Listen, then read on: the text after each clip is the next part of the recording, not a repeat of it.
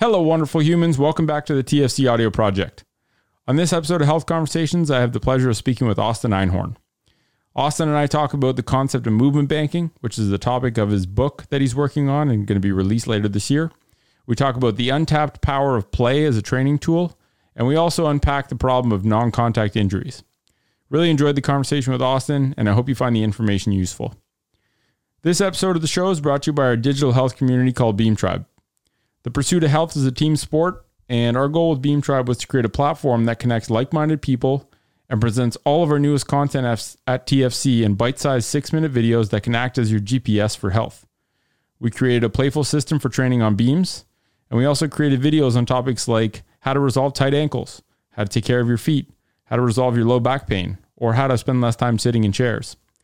If you visit beamtribe.com, we've made a bunch of the videos available for free. And if you want full access, you can officially join the tribe by purchasing a membership, which supports our content team so we can keep putting out weekly content as we continue learning.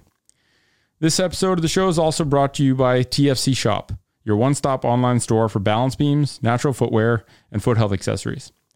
If you visit tfc-shop.com, you can check out our growing selection of products that we offer that help you live a more natural life. Last but not least, this episode of the podcast is sponsored by the Roasters Pack. If you're into coffee, this unique Canadian company offers great subscription services that deliver you fresh beans to your door each month, along with the story behind all the craft roasters that the different beans come from. Check out theroasterspack.com, use the code FOOT at checkout, you'll get $7 off your first month. That's it for sponsors, so let's dig into this episode. Hope you enjoy. It's the TFC Audio Project. Hello, wonderful humans. Nick here, back for another episode of Health Conversations, and my guest today is Austin Einhorn. Austin is an author. He works out of Santa Cruz, California. He's the founder of Apiros. And after hearing him on a Real Kinetic Fitness podcast, I was super intrigued by a lot of his ideas. Austin, thanks for taking the time and welcome to the show. My pleasure. I'm glad we found the time for this. It's been a wonderful time speaking with you so far, and I'm looking forward to this. Cool. Likewise. So maybe let's start for those who don't know who Austin Einhorn is or what you do, maybe start with the Coles Notes of, what gets you out of bed every morning, and just kind of the Coles Notes of who you are, basically. And then we'll dig in a little bit deeper. Yeah. For about the last 2 years, I've gotten out of bed sometime between 4:30 and 5:30 a.m. And I've made my coffee with a nice little pour over, and then started working on my book for a few years. And that's really what gets me out of bed. And then what gets me going through my day is then what comes through with the work that I do with various athletes, from professional athletes to high school kids. And I try to play as often as I can and try to make that the prescription as much as possible. However, I do delve into more explicit and rote repetitive training for enhancing physiological traits so that people can play better, faster, stronger, the stuff that everybody's going after. I just think of it differently. Cool. Yeah, I love that. That was the first time someone answered with what they actually do when they get out of bed instead of more of the metaphor. So that's very nice. Yeah, and I think, oh man, so many things stuck out on your conversation with Brent. And maybe one thing actually that I was curious about is when did you start Apiros, and what was the motivation behind it, and what is kind of your guiding light with that organization? I mean, really, it goes back to how I was as a kid. I never liked taking orders from anybody. I always wanted to run my own business. Even my mom, she bought me a subscription to a Young Entrepreneurs magazine when I was 8 or 9. I've just always kind of carved my own path and questioned a lot of authority, which made school extremely difficult for me. I hear you. And I started Apiros about 4 years ago because at the current situation that I was being employed under, there was a mutual time for me to part ways. And I was ready to start implementing some of my own ideas and paradigms without other people trying to understandably protect their product. I was one of their coaches, and they wanted things to be run a certain way, and I was ready to start doing things differently. Interesting. Yeah, that's kind of, I feel like it's a very common thread where people just aren't satisfied with the opportunities that they've got within whatever defined role that they've got. And I can definitely relate to not enjoying being told what to do, and knowing that if you put a huge amount of energy into something, it's really demotivating to see someone else getting the chief benefit from what you're doing. And so, especially if you've got something that's non-conventional, you got ideas that are bigger than the current industry that you're in. Good for you for going out on your own. And where did the name come from, Aperos? It's kind of cliche how it happened. Honestly, I was in the shower and I had some music playing, and Limitless was in the chorus. And to this day, I have no idea what song it was or where it came from, but it was repeating Limitless to me. And I thought, I like the idea of limitless performance, but that's not quite there. So that was the seed that got me to start searching for something, a phrase or a word that was a little bit more meaningful. And I like words. I like etymology, where things come from. So I went into ancient Greek and found aperos, which is limitless, boundless, no container for anything. Cool. Yeah, very fitting for what it sounds like, what you're doing. So why don't we just dig right into the concept of movement banking? So you've got a book which is currently in progress, and I on the website it says it's your moonshot to cure non-contact injuries, or to play a role in that.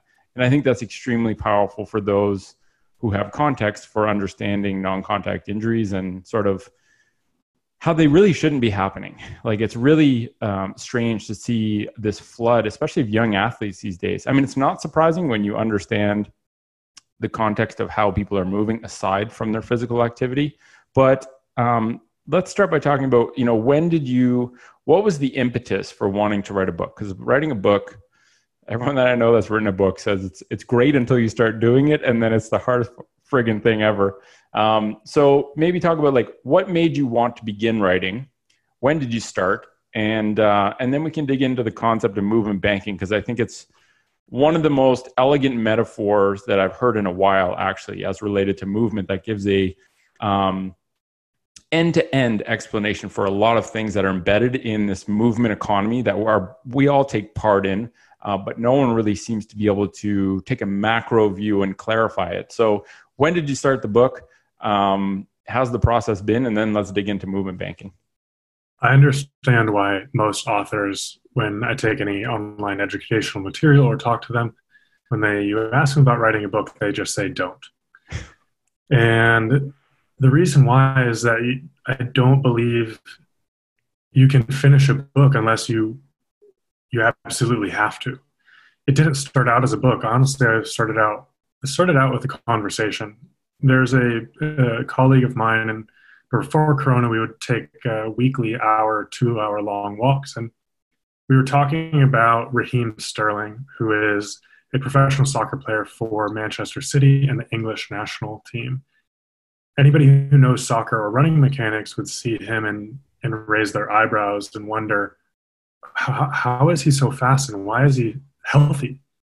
He runs extremely inefficiently, where it seems like he is running with his pelvis tilted forward as far as he can. He seems like his elbows are tied behind his back, and he has just an extremely odd pattern of running. So we were wondering, why isn't he hurt? Everything that we knew about movement and everything that we knew about running should indicate that he has more injuries. So we had to teach ourselves this new concept and really understand that he was an exception to all of our rules. So within this walk, we started talking about it in terms of investing, that he's running at a really high interest rate, but he's got so much money in his bank account that he just doesn't go bankrupt. So that then made me really like the idea about how is that physiologically possible. So I had to start doing some research into how do humans develop? How do our tissue capacities get formed? When does the ceiling of what we're capable of doing get installed into our physiological systems? And throughout this process of writing these things down and figuring it out, I intended it to be just an essay or a blog. Mm-hmm. And I started learning that this movement banking analogy fit really, really well. And because people care about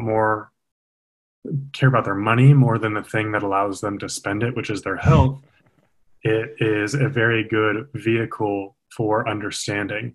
People understand interest rates, people understand loans, people understand going bankrupt, and they understand investing to some degree, even if it's just a childish idea of you put your money somewhere and it works for you and you get money in return.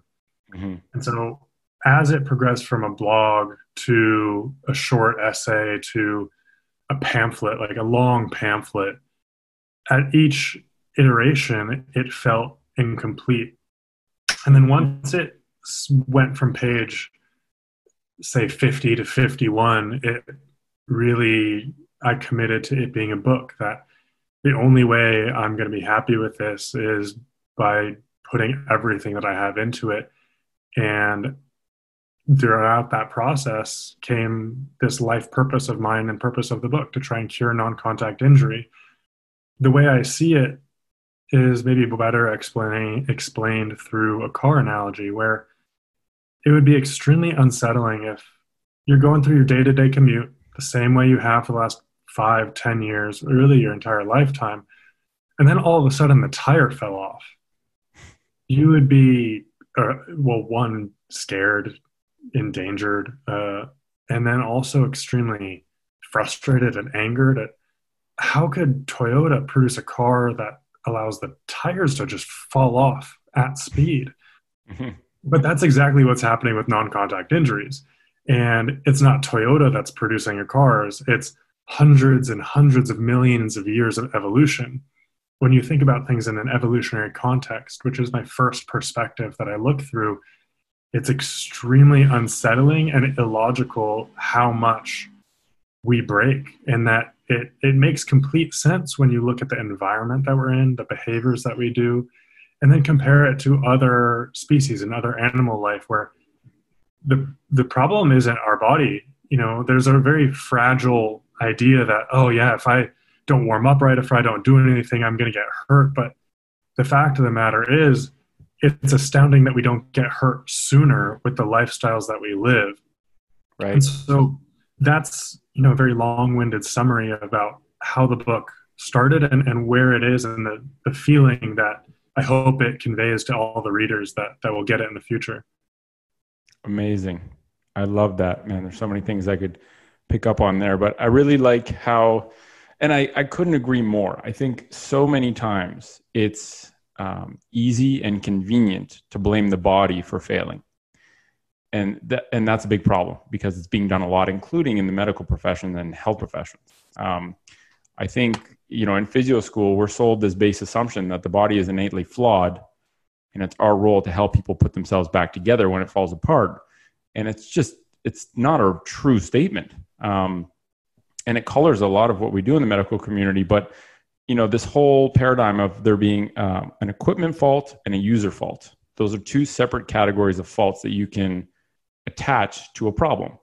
And I think too often we attribute equipment faults when in reality, we just don't inquire deep enough or take ownership to realize that it's a user fault, right? Like if you put gas in, fault's scary. Yeah. And you put gas in a diesel car and it breaks down.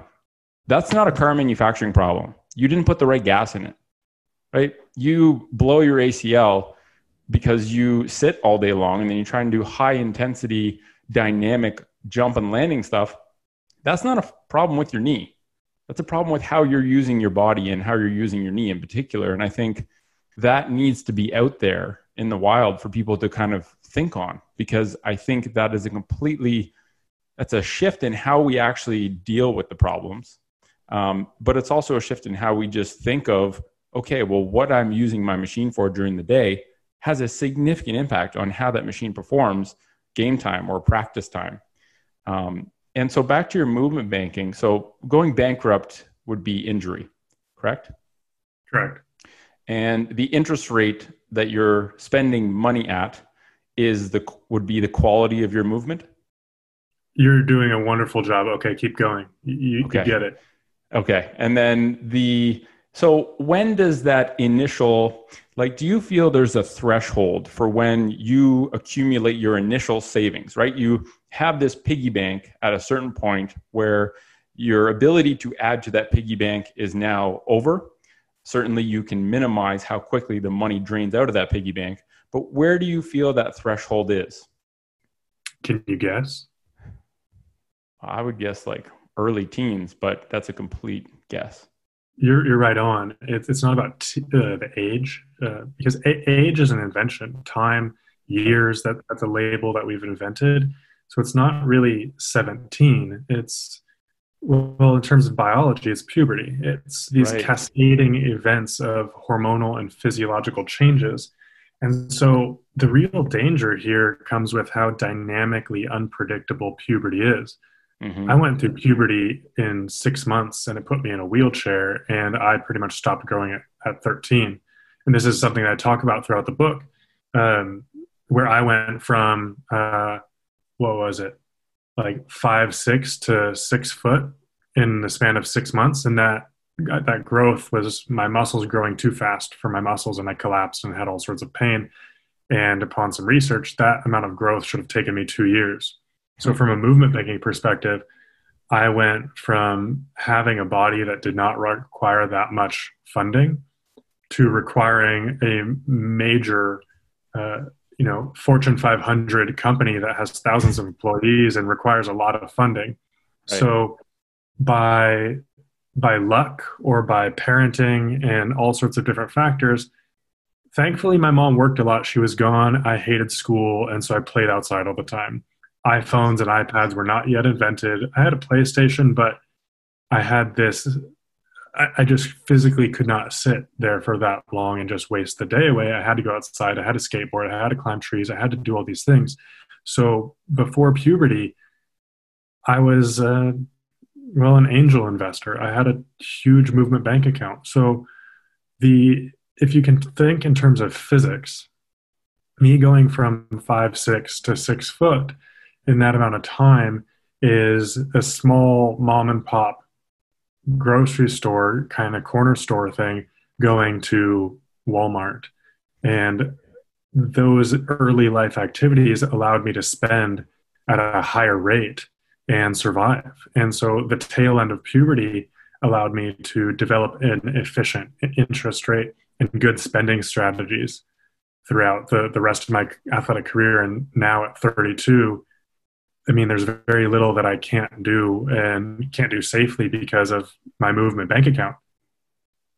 Right. Yeah, that's amazing. And, for the sake of forward progress for anyone listening, I mean, there's not really much you can do to change. There's nothing you can do really to change how big your bank account was, but the single biggest variable you can change in order to avoid bankruptcy is to spend at a significantly lower interest rate. In other words, work hard to increase your quality of movement so that you avoid getting bankrupt without even touching your bank account. You can do a pretty good job at staving that off. And, your point about it's not surprising that we get injured with especially non-contact injuries. It's surprising that we don't get injured more. And I have had some glaring examples. I'll talk about two of them just quickly as a physio, where I saw firsthand how resilient and how hard to kill humans are. And it shocked me. One of them was when I worked in a hospital on a rotation, and I saw a lady that looked like she was in her mid 80s, but she was in her mid 50s. And when you work in a hospital, they classify smokers by pack years. So it's how many years have you smoked one pack per day? And this lady was a 100 pack year smoker. Actually, I think she was in her 60s, low 60s, which meant that, okay, well, and initially I was confused. I was like, how can she be a 100 pack year smoker? She's not 100 years old. She smoked 2 packs a day for almost 50 years.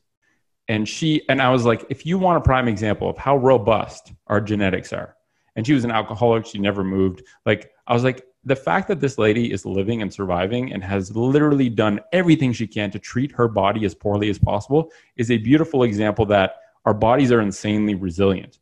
And, just not being injured or not being diseased doesn't mean that there's not something going on that's leading you down that path. And I think that's a this big flaw in our health system where we only talk about health or injuries when they happen, when disease happens or injuries happen. We don't actually do anything to instill cultural values, whether that's in even high school, about the value of taking care of this precious resource that you have one of.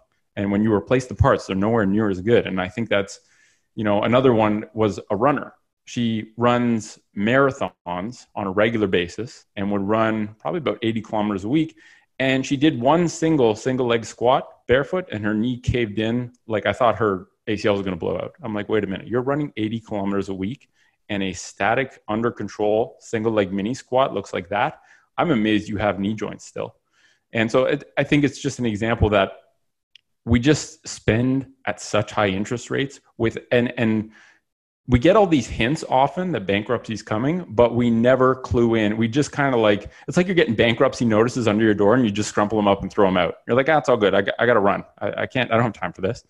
And we just ignore it. And, I think sometimes people are surprised when they see really elite level athletes have these random injuries. And it's like, those aren't random. The body's extremely predictable. And so what's your take on how, why are we missing such big things? Like when you see some athletes moving, like that soccer player, for example, I understand that he was an outlier compared to your schema of what you thought, movement should be like at an elite level. But do you think like those athletes are still, bankruptcy's coming? Like you can't cheat biology. What's your take on that? I agree. And that's what I talk about with Sterling is that it's going to catch up to him, and he might retire without ever having a herniated disc or hamstring tear. But the view that I take with all my athletes is also, what are they doing at 60 years old, 70 years old? Right. If they want to pick up their grandchildren and play basketball with their grandchildren, can they? And I'd like to also give them that opportunity. And so with that perspective, it provides me with a good framework for changing interest rates and thinking long term. But Raheem Sterling and your 100 pack a day, 100-year-old smoker, I forgot the terminology used, that is an example of how resilient we can be. And then there's those people who don't do nearly as much and then go bankrupt. And so for me, it's not so much about that everybody is extremely robust. Some people are more fragile for nature or nurturing reasons. Mm-hmm. However, the underlying commonality between everybody should be an awareness of spending, an awareness of how you feel, an awareness of where your bank account is and your interest rate. And that's really what we're missing, is that we're not in culture, sports, and movement. There aren't values yet placed on how we move. A deadlift is valued by bringing the bar off the ground to hip height. That's how it's quantified. You just pick it up off the ground. For me, a deadlift and a squat are defined by how the joints fold, how they move. And these are like a species that have evolved. The squat species has been around for about 500 million years for very unique and distinct purposes. And when we understand the comparative anatomy and comparative movement, then we have a pretty dang good model of, well, how humans move better and how humans move worse. And it's from this movement evolution framework that is also discussed in my book that I define interest rates and how we affect that going forward. The ACL tear is, the cliche example right now. And the medical community is focused, well, they're reactive in nature, not preventative. And they see the ACL, mechanism of injury being the jump or the land of, oh my God, the valgus collapse and it's this terrible thing. But that one jump is not the cause. The cause is the lost childhood. The cause is the environment that we suffer through. All our body does. It's incredibly joyful for our brain. We get so much dopamine and serotonin through these games and apps and phones that are designed to be addictive to us. When we get some separation or avoid that, we go back to what nature designed for us to enjoy, which is movement and good food and good people. And that's really where I think the ACL prevention has nothing to do with the valgus collapse. It has really everything to do with culture and the decisions that we make throughout childhood, puberty, and in sports. Yeah, I agree. And I think, I look at our current world as having two parallel worlds, two parallel realities. We have the bits world, which is digital, and we have the natural world, which is the physical world that we've had forever, which is what we move within. And you see this as technology becomes more and more pervasive. You have this erosion of the natural world time and bias towards bits world time. And I think bits world time is where you don't get any contribution to your movement bank account. And that's not, technology is not going to get less addictive. This is just a reality. You can't make the omelet back into eggs. In fact, it's going to get more addictive. So the only solution, you can't tell your kids to not use something that's literally got billions of dollars in attentional engineering behind it. You have to have them understand that you have to have them adopt values that make them want to be outside more than be on a phone. Because we always take this, I don't know, I've had conversations with parents who are like, I don't know how to get my kids off their phone. I'm like, well, do you ever go outside and play with them? Are you on your phone all the time? Like, there's so many variables that we don't think of. It's like, how do I get them off their phone? How do I not let them have sugar? It's like, kids aren't dumb. You can't just assume that they're like these lifeless things that can't understand things. If you help them understand that movement is a really powerful outlet for creativity, for joy, for happiness, by letting them experience it, by giving them the environment to experience free play, instead of just forcing them to go to a practice where they're doing shit in a circle repeatedly, like there's no joy in that. And so I think we're taking sometimes the wrong approach where we're trying to take the carpenter approach where we're trying to engineer and design things a certain way, where it's like, we need to take the gardener approach where you just create the environment and then the plants know how to grow themselves. You don't have to teach the plants how to grow. You don't have to teach kids how to move or how to like movement. You just have to give them the opportunity. That's part of their default programming. I mean, right.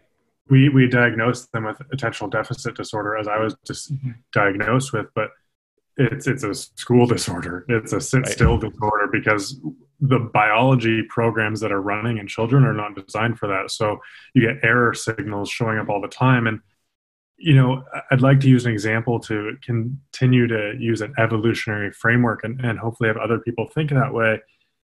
200,000 years ago, if a kid was playing in front of a tiger's den, well, the parent is going to educate them and be like, no, that's extremely dangerous. You need to know how to be almost ninja-like if you want to go get the berries that surround the tiger's den or whatever. And the same thing goes if they're going to eat some poisonous plant. There becomes a mentorship and educational role of the dangers of that plant because it looks innocent, it looks delicious. The plant's biology is designed to get you to eat it so that it can kill you and turn you into fertilizer for it to keep going. And that's kind of the same approach that we might need to take to these devices that are anchored to everybody's pockets, is that while they do offer so much convenience and so much fun, and I love them, I would rather have them than not have them. They offer so much opportunity. There's a responsibility by parents and adults who buy these devices and ultimately do have some sort of role modeling behavior, because kids are so impressionable of their environment, because that's part of what they're supposed to do. That's how they survive, is they acclimate and assimilate their behaviors to what's around them. Yeah, they're sponges, and they absorb things that people don't realize they absorb. This is another thing. It's like, well, I can't understand. I had this conversation with someone the other day. Why is my kid always on their phone? What do you do when you're around your son? Well, I'm usually working on my phone. That's probably why he's also always on his phone. And it's like one of these things where we always think it's a problem with the other or a problem with the biology. And we don't really kind of look at like, okay, well, maybe it's a problem with the environment I've created, which is misdirecting this biology. And even the whole ADD, ADHD thing, it's like you said, it's a school environment disorder. It is not a human disorder. Like a healthy child fidgets and wants to move and is disrupted when made to sit still and listen to boring shit that's not relevant to him. That's healthy child behavior. And yet we identify it as pathology, as part of this weird thing that we assume we know better than millions of years of evolution. And it's really, I mean, it's a big opportunity, right? Like I always think that the biggest problems are the biggest opportunities, because when you frame it that way, at least it facilitates action. And I think there's geniuses in schools that are not being given the outlet to express their, like the geniuses that are going to change the world and fix our biggest problems are not even being given the opportunity to grow into that, which is, I think, the saddest part. Genius is only in a measurement compared to its environment. You know, a lot of people are considered insane just because other people see that it's different, but to them, right, it's right as rain. And so everyone could be a genius in their own right. It just depends on the environment that they're in and what problems are they thrust into. What problems do they want to solve? Do they know that they have the freedom to design how their day goes from sunrise to sunset? And for me, it's not that I want to tell everybody to get off their phones and go outside. It's more that I think people just don't understand the risks. And that's really what I'm trying to fight here with my book, is the ignorance that we just don't know what we don't know. People have forgotten what life was like, or just not known what life was like 50 years ago, 100,000 years ago. And it's so normal now because everybody else does it. These are the same things that we're fighting in almost every industry. And so if you want to be on your phone all day, be on your phone all day, but understand the risks. If you want your kid to just be addicted to the screen, okay, but understand that he might not have problems right now, but when he turns 40, he's going to have a big issue because he didn't have the opportunity to invest in his movement bank account as a child. And so then you're going to have an unhappy and unhealthy adult. So a lot of things that I'm discussing and wanting to educate about is that they seem harmless right now, but from a long-term investment point of view, we're making grave mistakes that have drastic consequences in the quality of life that people can live, that doors of opportunities will be closed and locked forever because what we've considered normal for life today. Yeah. When extremely unhealthy behavior becomes normalized, that lack of awareness, like in order to solve a problem, you have to understand a problem. If I have this conversation all the time, because we started really our journey into health education with feet. And I used to see patients all the time that would literally come into the clinic and be complaining and be suffering with foot pain. And no one had ever told them that the shoes that they literally walked in with were the direct cause of their foot pain. And people kind of, when you tell them that, they're initially a bit shocked and they kind of don't believe you. They're like, well, it's impossible for it to be that obvious because I would have known that by now. My doctor would have told me. And then you go through and you explain it at the level that you would explain it to a 12-year-old with very simple first principles of physiology and logic. It's like, well, and you get agreement. It's like, if you don't move a joint, what happens? And they usually say a joint gets stiff. If you don't use a muscle, what happens? The muscle gets weak. And you find these points of agreement where they understand the first principles innately. It seems like most people pick these up. And then you say, well, if you wear a shoe that doesn't let your foot move and supports the bone so that the muscles don't have to do their job, what are you going to be left with? A stiff, weak foot. And that's why your foot hurts a lot. And so it's almost like we have to pick and choose the on-ramp that gets people on board with actually being open to understanding, right? Because I just think fundamentally the problems are not being understood. So obviously we're never going to have a sustainable solution, whether that applies to training or movement or injuries or health. And I take a similar perspective to yourself, where it's really just trying to fill information gaps, because with better information, people can make better decisions. It's not telling someone what to do. It's making sure they have all the opportunities to make an educated decision. Because like you said, sometimes we're closing doors that we can never open again. And that's really sad. Part of the sadness and something that I've let go of is, in the past, I wanted to try and, show everybody the light and that things could be so much better. And in recent years, I've let go of that and trying to help people that only want to be helped, because the truth of the matter is, in my experience, you can't solve problems for people whose problem is they don't want their problem solved. That's so true. Yeah. And, the shoe thing, it's an interesting thing, because a lot of our choices about how we dress and the environments that we surround ourselves in, they aren't based on logic or understanding of our biology, they're based on a bottom line of, is Skechers going to be have a profitable quarter? Right. And you'd think with people, species that can put people on the moon, they'd understand a little bit more about not only shoe design, but just clothing and life design. But that's not the decisions that get filtered through. They filter it through, well, what's going to be cheaper, what's deliverable, and what's going to get people to keep buying things.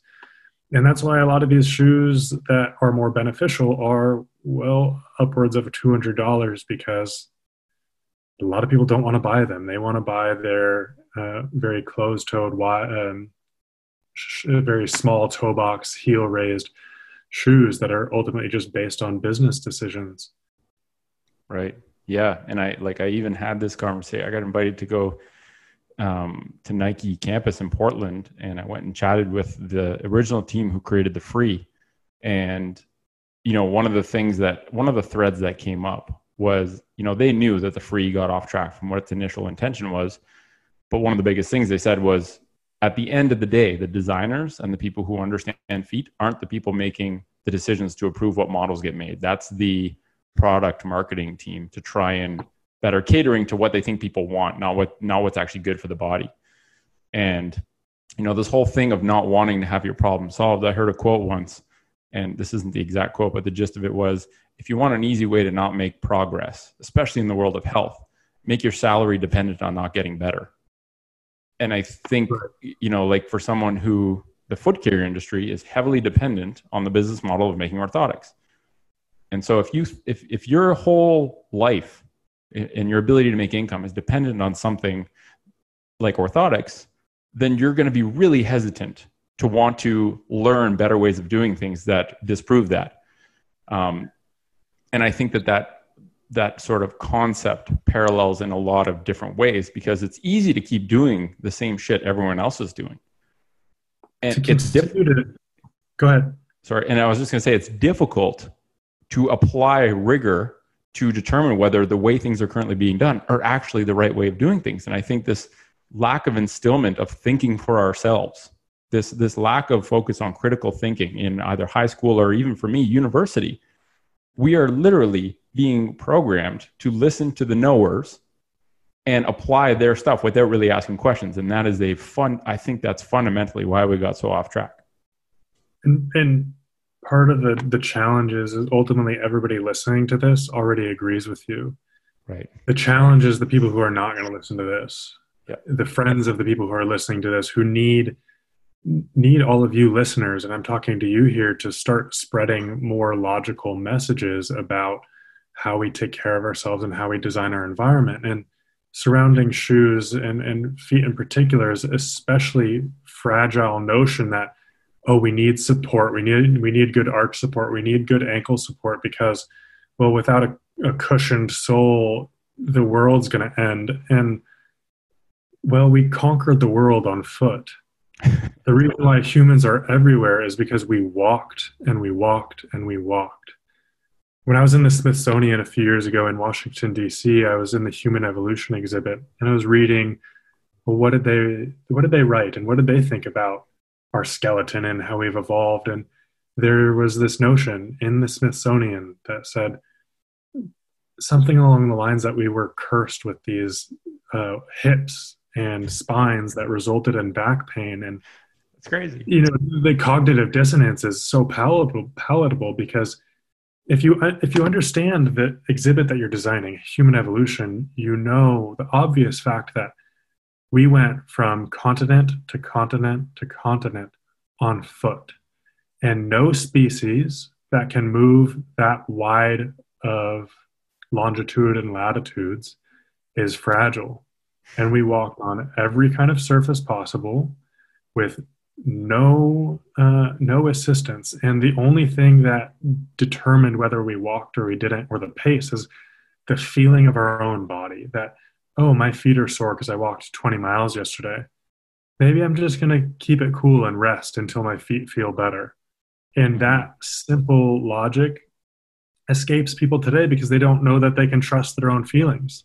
They want to trust the foot doctor. They want to trust the knee specialist. They want to trust the hip specialist because They've spent hundreds of thousands of dollars on medical school degrees to know better than you.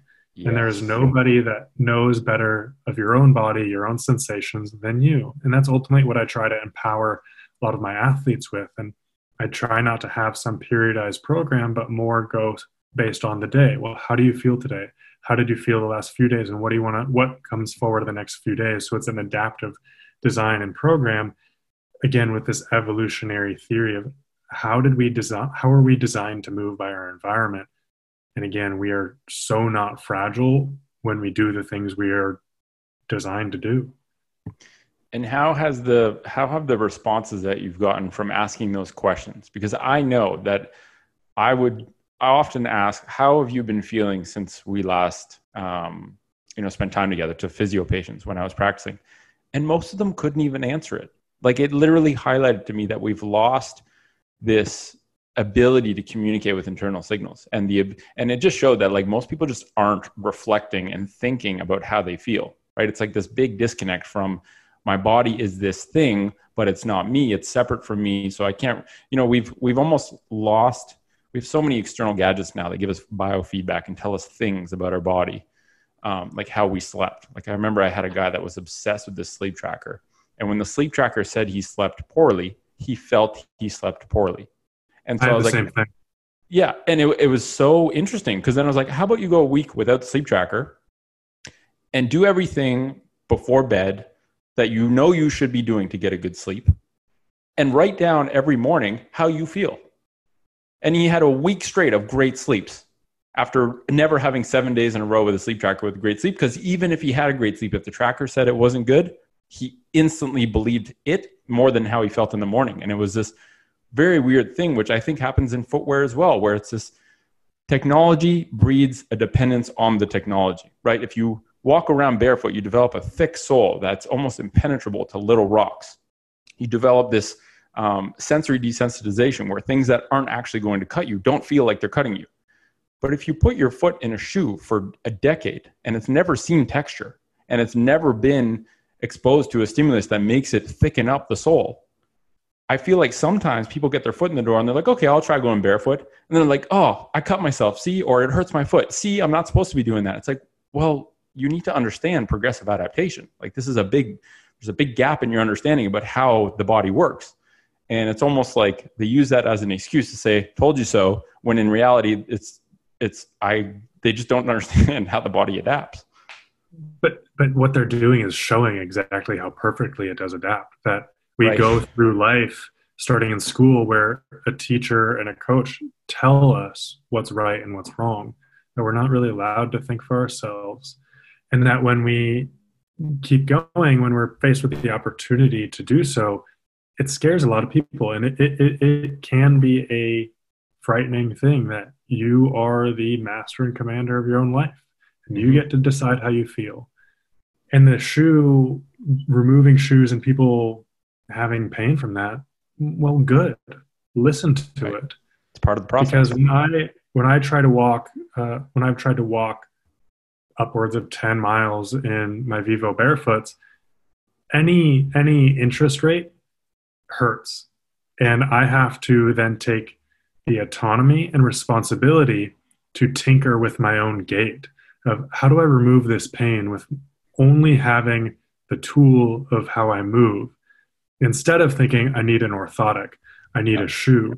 The solution is all within myself and within each one of the listeners and everybody on this planet, because we are part of the human species who walked the globe to get here. And so that's the toolbox that I'd like people to use, is that their own movement is capable of producing robust sensations, robust physiology. They just need to know that they have the power to do so. Yeah, I agree. And, from your biological perspective, which I think that is such a powerful lens to look at movement through. Like, really, it's the only one. It's the only reliable one, right? Like, nothing's new. We've just applied new stuff to the way our bodies are supposed to be being used, and we're screwing things up. But, the perspective, and I'd love to hear your thought on this, that all adaptations, biologically speaking, are positive.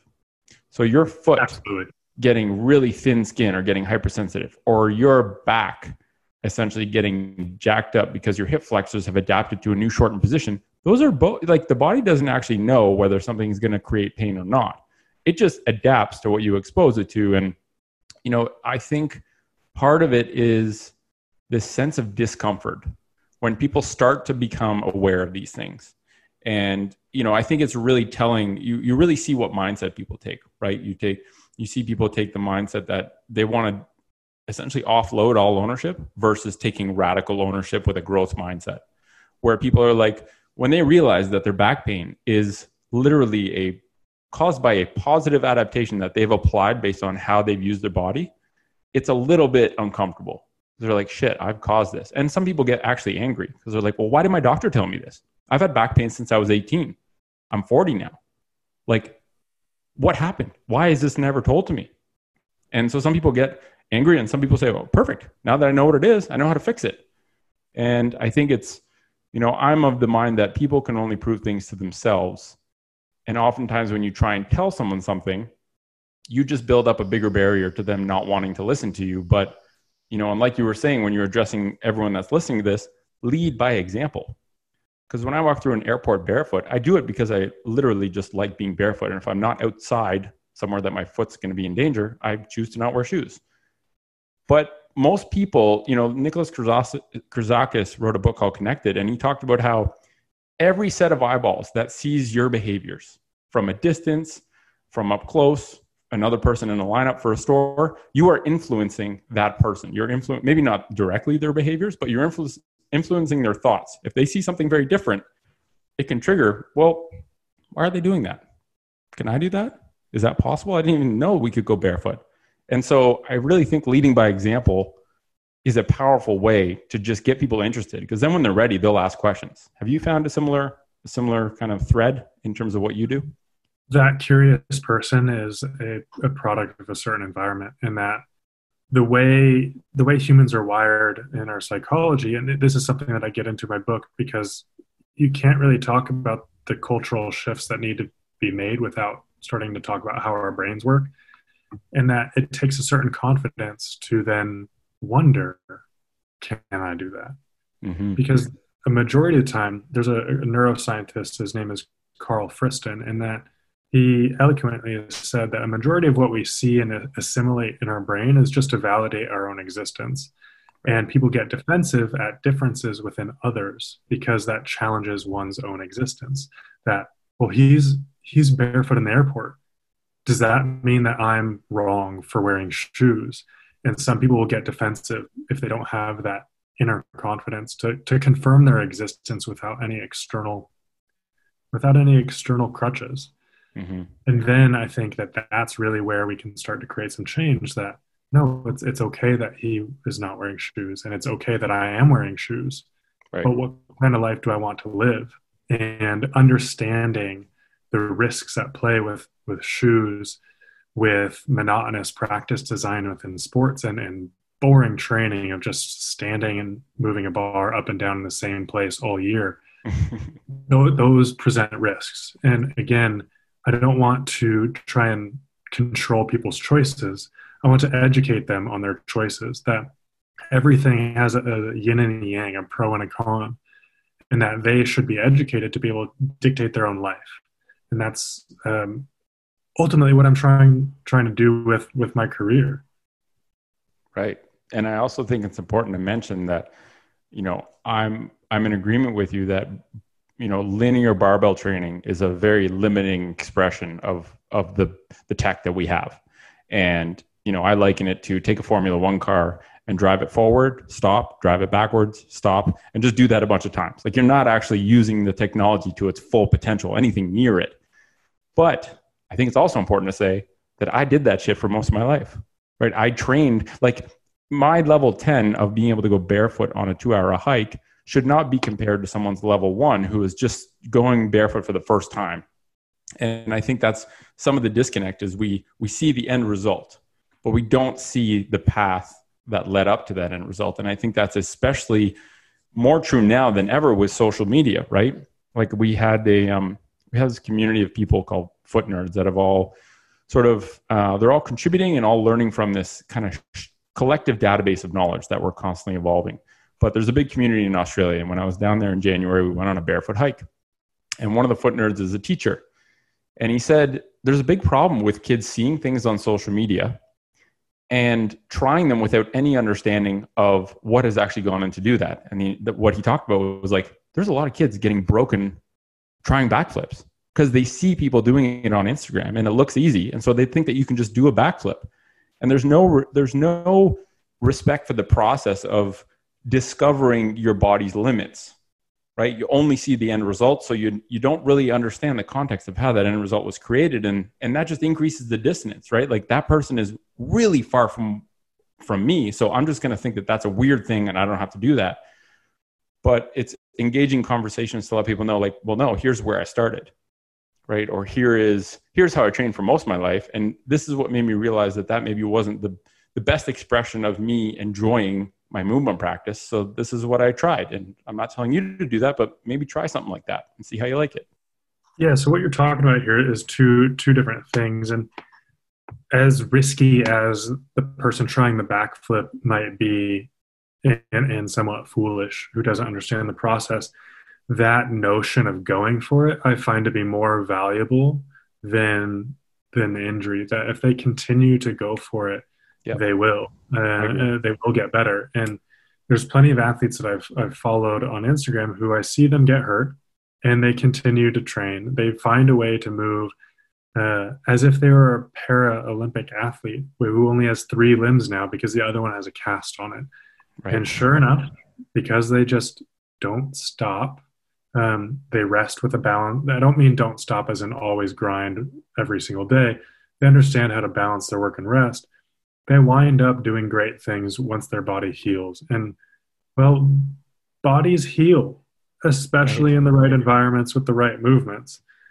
And then the second thing that you're talking about is understanding the process. And a lot of people are afraid or don't understand that the process might be boring at times. A few of my athletes are becoming more figureheads to start talking about these evolutionary processes within training.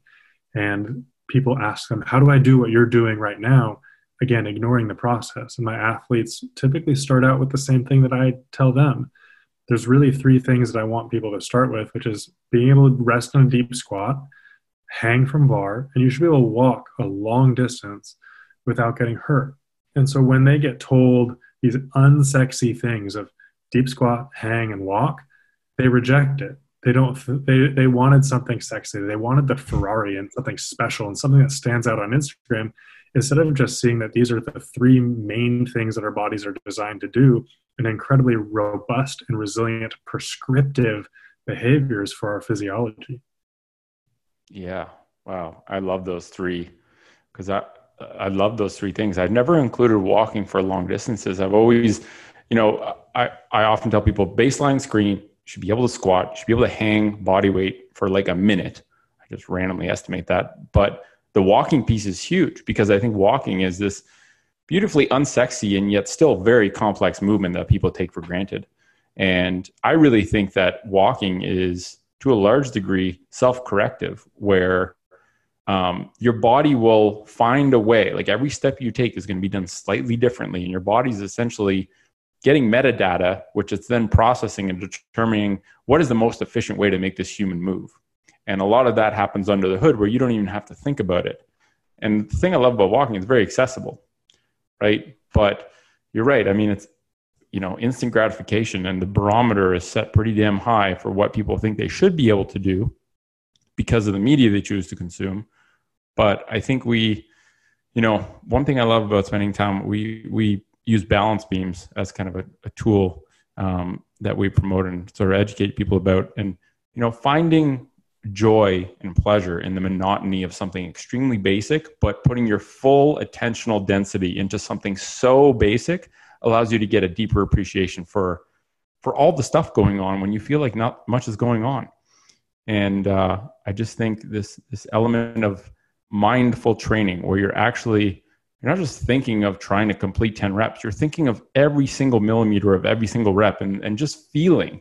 And I think that effort to feel your body is what allows those pathways to be reconnected so that you can have that on a more regular basis. Because most people are just, and oftentimes people will ask me what they should be feeling, right? That's how disconnected we've gotten. It's like people trying to ask you what they should be feeling during a movement they are doing.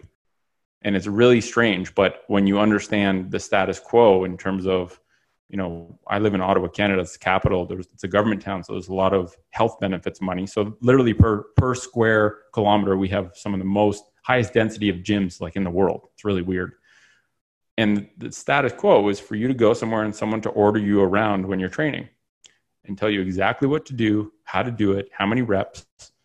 And I think we've just offloaded any accountability for our movement to the person who's supposed to be the person who knows the truth or the secrets. And it's like, number one, that's terrible for reconnecting with your body. But number two, what if that person doesn't actually understand movement?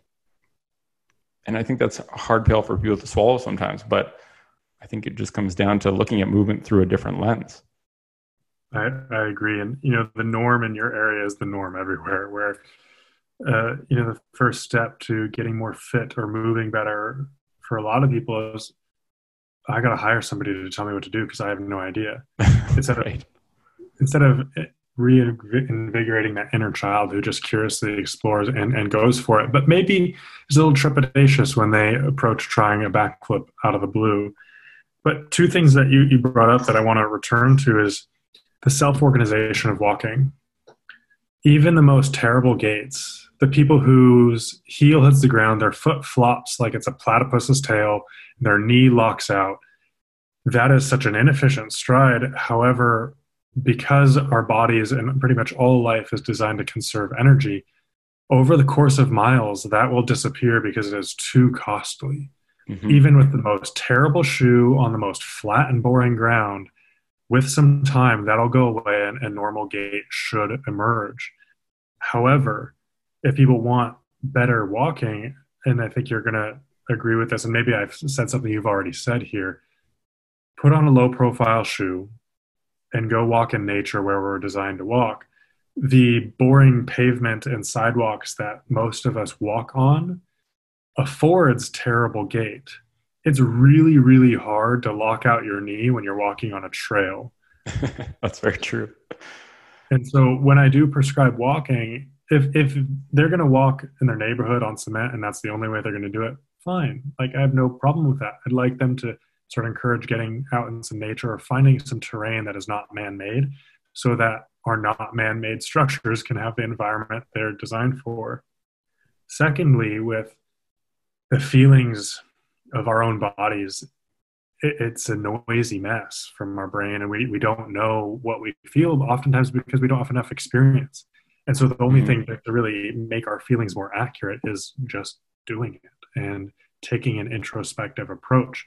Because if we're going to continue to live in this captivity, I find that awareness of our movement is the panacea that will help us get out of this and feel and move in much better positions, which brings me back to my next point. And that as often as I do ask my athletes how do they feel and how do certain movements feel, I want them to have a higher priority to know what position that their bones are in, to understand the shape of their spine as they squat, to tell me where the weight is positioned on their feet and exactly what shape their legs are making when they fold there. And then once they understand that position, which is a lot more objective, then I'm okay with talking about subjective feelings and connecting those dots there. But when 10 out of 10 people squats, they're all going to have different feelings. And so who am I to tell them what they should be feeling? Oh, that they should be feeling it in that glute because somebody told me that, well, squats are a glute building exercise and therefore that's where their work should be. But because they are a unique person growing up in a unique environment with unique parents and unique experiences, they might feel that in their shins. They might feel that on the outside of their quad or differently on different legs. And the whole point that I'm trying to connect is that is your impression. That is your squat. Own it. Know where it is today. Know how it'll change tomorrow. Know how it changes throughout our session. That some movements that we will do as accessories or supplemental will change how the squat feels. The priority, again, is know the positions of your bones and understand the better versus worse ways those positions are made. And this is really diving into the nitty-gritty details of how I change interest rates, is not only an awareness, but a change in the environment. So it's the kind of a two-pronged approach, that the environment should create it on a subconscious level, and the awareness should happen on a conscious level, and then progressively go towards more unconscious. Yeah, that's a great way of putting it. And I think, and I can't remember who said it, but the environment is the invisible hand that shapes behavior. Sometimes it's easier to get people started by essentially eliminating things that make sedentary behaviors convenient and allowing them to have to, abide by those constraints and figure out a way to make it work. Right? I always tell people, like, you want to not sit in chairs as much? Like, get rid of the chair, or at least make the chair way less convenient to use, and you'll figure it out. Like, you're a big person. You can figure it out. A baby can figure it out. You can. And I think, this other part there, I can't remember. I had something in my brain, but I can't remember it. I'll come back to it. Yeah. And a lot of our perception. Oh, that's what I was going to say. This, one analogy that I give people often, especially I used to give it in the clinic when it, especially related to spines. People will come in and they're like, I literally picked up a pencil and threw out my back. What the heck is going on? I'm like, yes, let's talk about this. I shouldn't laugh. Well, I've done that, so I'm allowed to laugh because it is so crazy thinking about that. But, this container of exercise that we, I think most people can identify exercise, right? The X amount of things that are linear, like the bicep curls, bench press, treadmill, whatever. Yeah, exactly. It's a very limiting expression of our movement. So like 2% of our full movement capacity is expressed through quote unquote exercise. And a lot of times, you talked about increasing awareness, and the analogy I used to give often to that person that bends over to pick up a pencil and throws her back out is, okay, think of Google Maps. Google Maps gives you an awareness of the landscape. If a car is never driven through an area, that area appears black on Google Maps. There is no data there. So you have no idea. If you're driving through there and you don't know what you're doing, you could drive into a river, you could drive on a road, you never know because there's no data. It's protected by the Pentagon and marked blank. Yeah, or that, yeah. that might be, or Area 51 or something like that. But that little car with the bubble on top that's owned by Google that drives through neighborhoods and populates data, that car driving through there is you moving through a huge variety of shapes to populate data so that your brain's actually been exposed to this sequencing of position of your spine. And what you're doing there is you're populating data so that your brain gets a good idea of this is bad, this is good from a safety perspective, right? This is a vulnerable spine position. This is a safe spine position. Once it knows the extremes, it can give you accurate feedback based on where you are because it actually understands where the landscape, right? And I think most people's, mental map of their spine positions is just black because they expose it to the one position, very few. And in fact, some people actually instigate fear so that they're like, never go into this position. This might hurt. This could damage your back. Never pick something up off the ground. Like I've literally had patients tell me that they've been told that by health professionals. It's crazy. And so I think exposing your body, something like a spinal wave, is a massive data input to show your brain, these are all the different positions that this human spine is capable of, and nothing bad happened. So those can be checked off as safe. But if the brain doesn't know what's there, it can very easily, like it's way more evolutionarily beneficial to signal a false alarm than to miss a true alarm. And the guy that goes down to pick up a pencil and gets thrown to the ground and can't work for a week, that might be a false alarm, but it really is treated as a spinal cord injury from the brain's perspective. And so the key there is just populating the data. And I think we have to get out of the container of exercise in order to populate enough data so that people actually have the opportunity to feel and to have sort of this internal sense of where their joints are in space. And we're just, I think we have to redefine movement for people where movement is not synonymous with exercise. And if all you're doing to get your movement nutrition is exercise, you are going to be malnourished. Absolutely. Something that I talk about a lot is there's no bad movement. The valgus collapses, the evil villain of the health profession. And well, you want to know why we can collapse our knee inwards? because we can, and that we should also be able to own that position. It's that when that happens habitually over and over and over again, that becomes dangerous. And so there's not any bad movements, there's just bad habits. And those habits, again, are products of the environment that we're in. Yeah, exactly. Now, let's just touch briefly on play, because I really think that when you have an immensely complex system, you don't often need to apply complex things to that, right? You can sometimes apply very basic constraints to a complex system, and you'll get these really cool behaviors emerging from it, right? This whole concept of us being a self-organizing system. And instead of telling people everything that they need to do, like micromanaging all their positions, giving them a broad set of constraints and then saying, well, let's see what you can do. Just work within these constraints. And I think play is something we very easily write off as something that kids do or something that's goofy. But some of the most elite athletes that I've ever seen move, I think have learned a lot of their movement habits through free play. And I think free play is like becoming a relic now. So I know that you use play. Well, first off, how would you define play? Play is a moral right of evolved biology. It's really sophisticated. It requires a very complex brain. The reason why ants don't play is because they can't afford it. It's too complex for them. Right. Only things that have evolved very recently play, and play can be a very sophisticated and prescriptive science and movement for advancing movement and sports. It's a part of evolution. And however, the approach that I take with play is I want my athletes to explore certain positions, and I want them to have a lot of autonomy, and I try to prescribe playful things as often as possible. However, once I've collected enough data of their movement and I see that they've got some Bermuda triangles on their movement map, then I will break things down and get extremely prescriptive or explicit and delve into the world of boring exercise. Because, for instance, to use a very clear example, a clamshell exercise where you lie on your side and you lift your knee apart from another. That is a tried and true PT exercise for years and years and years, boring as hell. However, you should be able to do that. So when you can't do certain normal movements in play and exploration, that's when I like to dissect that joint or that area or things within that movement pattern and work on something in isolation, like the F1 car.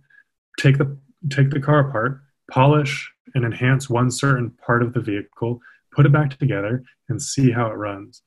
And that's a problem-solving approach for me, and that it is playful, and that we might explore, let's try this, let's try that, because I'm not sure that you own that movement. And we test and experiment. And then we go back into free and boundless play.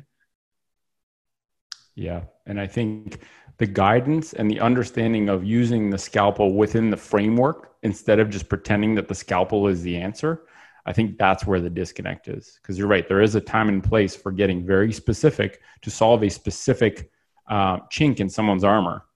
But if that's all you focus on and you assume that by patching up that little chink, the whole thing's going to work like it's supposed to, I know that that's the belief that's taught in physio school. It's like, yeah, get them to do these banded cuff exercises and their shoulder's going to work like a shoulder. It's like, really? Or did we just isolate the strength of one muscle without teaching that muscle how to work within the system? And it's this very isolated approach to a massively integrated system. And it's like, it's not that surprising. It doesn't work. I want to be sensitive to your time. So let's go another 10 minutes. And one thing I'd like to ask you about in a more macro context is, if someone comes to you and asks, I want to be fit. And that is their aspiration. That is their chief aspiration. I want to be fit. I think one thing I've started to ask people, and the same thing with health, right? People say, I said, what do you want? What is your goal? I want to be healthy. Perfect. What does healthy mean to you? And then essentially there's just a blank stare. And it's interesting because someone can have a goal held in a word, but if they don't know how to define the word, they're never going to get there. And so what does fitness mean to you? Because I think the word fitness has just been destroyed in terms of what people's perception of it is. And I know as an evolutionary guy, you're going to have a very interesting perspective on this. So, what does fitness mean to you? And what do you think it should mean versus what it currently means in the mainstream? What it currently means in the mainstream is that you are sexually attractive to a partner. Which alone is subjective. Which, yeah, fine. Like, dude, I've repped out my bicep curls and bench press to satisfy my own vanity. Sure thing. I will own that. But that's not the main entree of my movement. Right. Fitness for me is the ability to solve movement problems. That's why we move. We are massive generalists with our movement because we can do pretty much anything with our body, and our massive menu of sports proves that. So for me, moving well is very much aligned with how Stephen Hawking defines intelligence, which is the ability to adapt to change. And your ability to adapt to change mentally should also reflect physically, in that people who are fit movers not only adapt to their environment and movement problems, they do so really well. There's a rate of adaptation that quantifies someone as a movement genius. A lot of the athletes that I've worked with for many years, one in particular, some coaches and I are all discussing him frequently. And the scariest, he's one of my football players right now, and he's 330 pounds, 6'4", and he can do a headstand and almost a muscle up and all sorts of things that probably mean he's the only 6'4", 330-pound person in the world doing. The scariest fact is not his ability to lift over 700 pounds or play football at one of the best levels in the world. The scariest and most intimidating factor is that he can assimilate and learn movement and integrate feedback extremely quickly.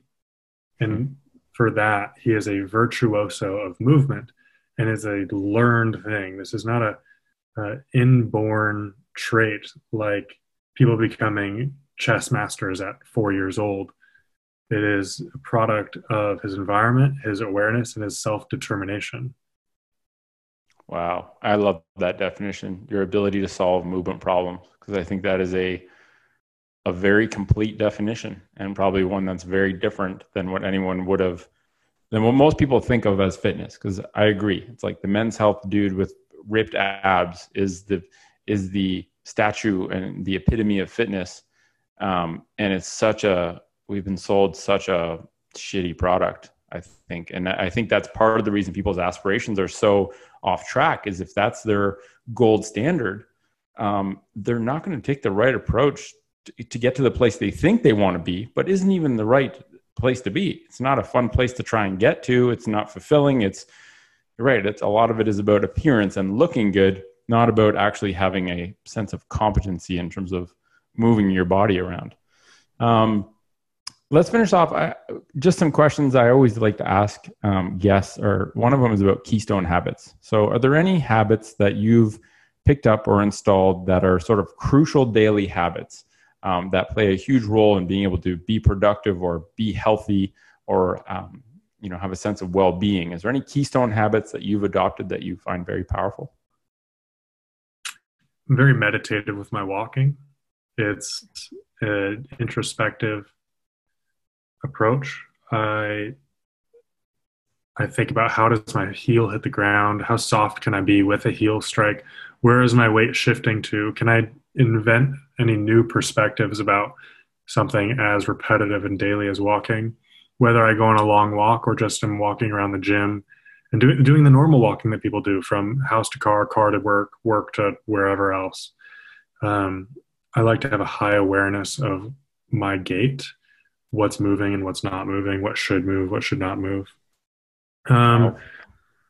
Other keystone habits are not so much habits of just how I've designed my environment. Like, I'm a little self-conscious when I have friends come over, but the only chair that I have is the one at my desk. The rest is, I have like a cuddle puddle of cushions for ultimate relaxation, where the cushions can be arranged to recline in, to lie down in, to sit in, all sorts of stuff. I've got a 10 by 10 wrestling mat on the floor of my living room with a nice rug covering it, because I believe that grounds should be somewhat soft and not wood and cement all the time, because well, that's not what we're made for. And so the habit is, well, habitually designing my environment for my own health. Love that. We have a lot of similarities. I had like a weird moment last week where my mom came over to the place I currently live, which has changed a little bit since she was here last. And I was like, shit, I don't even have any chairs anymore. But like you, I have all these buckwheat yoga cushions, and I was able to craft up something that could support her in a way that felt good, but also pushed her closer to the ground beyond where she probably thought she could go. But yeah, I really think that,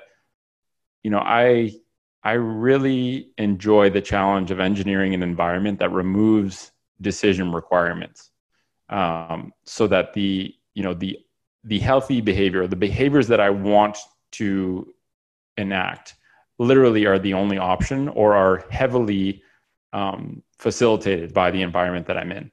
And I think I love the meditative walking, actually. That's a very, no one said that so far, but I think I used to have a bad habit of always, like, it's so overwhelming, the amount of good information that you can consume. And I think I got to a point when I was like, every single walk I go on, I'm listening to a podcast, and it's taking away from taking time to just think to myself and about walking. And so I always go for at least one 30-minute walk a day with no external input. And those are so satisfying. And to be quite frank, that's actually where the best ideas I've had come from, is when there's no expectations, where you're just trying to be radically observant, look at everything, look at as many shards of grass that you can, tune into the birds, smell, breathe, like try and tap into every single sense you can.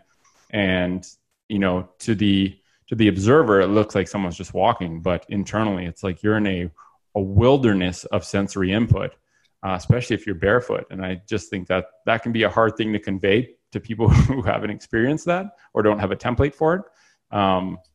But yeah, I can definitely relate to that. One last point on walking is, for me with my athletes, it's a diagnostic. I know when the session is approaching its end based on how their gait changes. When I walk, it's my own diagnostic of what do I need to work on. It's how we relate with gravity most common, and there's such a clearly defined way of walking really well versus walking poorly. Gait is one of the most studied things in the world, and once you understand just a modicum of how humans walk, it becomes radically apparent of how they relate to gravity. How do they soften on one side versus another? Are they able to receive and have a good relationship with gravity, or are they projective and refusing to bear weight? And so for me, it's not only a prescription, it's also a diagnostic tool. Yeah, and I think the more perceptive you are to your movement, the more you can mirror that perception when observing others. And I think that I really think there's something to that, because knowing how your spine works allows you to look at a cat moving in an extremely different way. At least I've found that to be true. And I think watching animals move and watching humans move, just from an observer standpoint, is a completely different ballgame when you've done the work to sort of figure out how your own body works. Because I think that understanding gets mirrored. I think that's just part of our hardwiring. And it's pretty cool. Yeah, when I mentor and consult with other coaches, one of the things that I repeat most often is you need to solve your own movement problems. You need to figure out how you move best, because that's going to dictate what you're able to see and act upon with other athletes. Every single time that I find a new door to open in my room of movement, and I open my eyes to something that I hadn't seen before within myself, one of the first things that I start doing is giving that movement or that lens to all of my athletes, because if it's been a blind spot within me, it's been a blind spot in my coaching, and therefore is a blind spot in all my athletes. Amazing. Very humble and open-minded of you. And I think that's probably a big part of the reason why you're doing what you're doing and you're working with the people you work with. And anyway, I really appreciate the chat. It was, it's always fun to speak to someone who is like-minded, but everyone has a different lens that they look at the world through. And yeah, I appreciate you taking the time, man. And yeah. In terms of the book, like where's that at? What's the ETA? And if people want more information about Austin Einhorn, what are the coordinates for them to search? Yeah, the book, I'm really trying to get it out by Christmas, but cool. I also am having such high standards for this book that it may get pushed longer, and I'm willing to wait.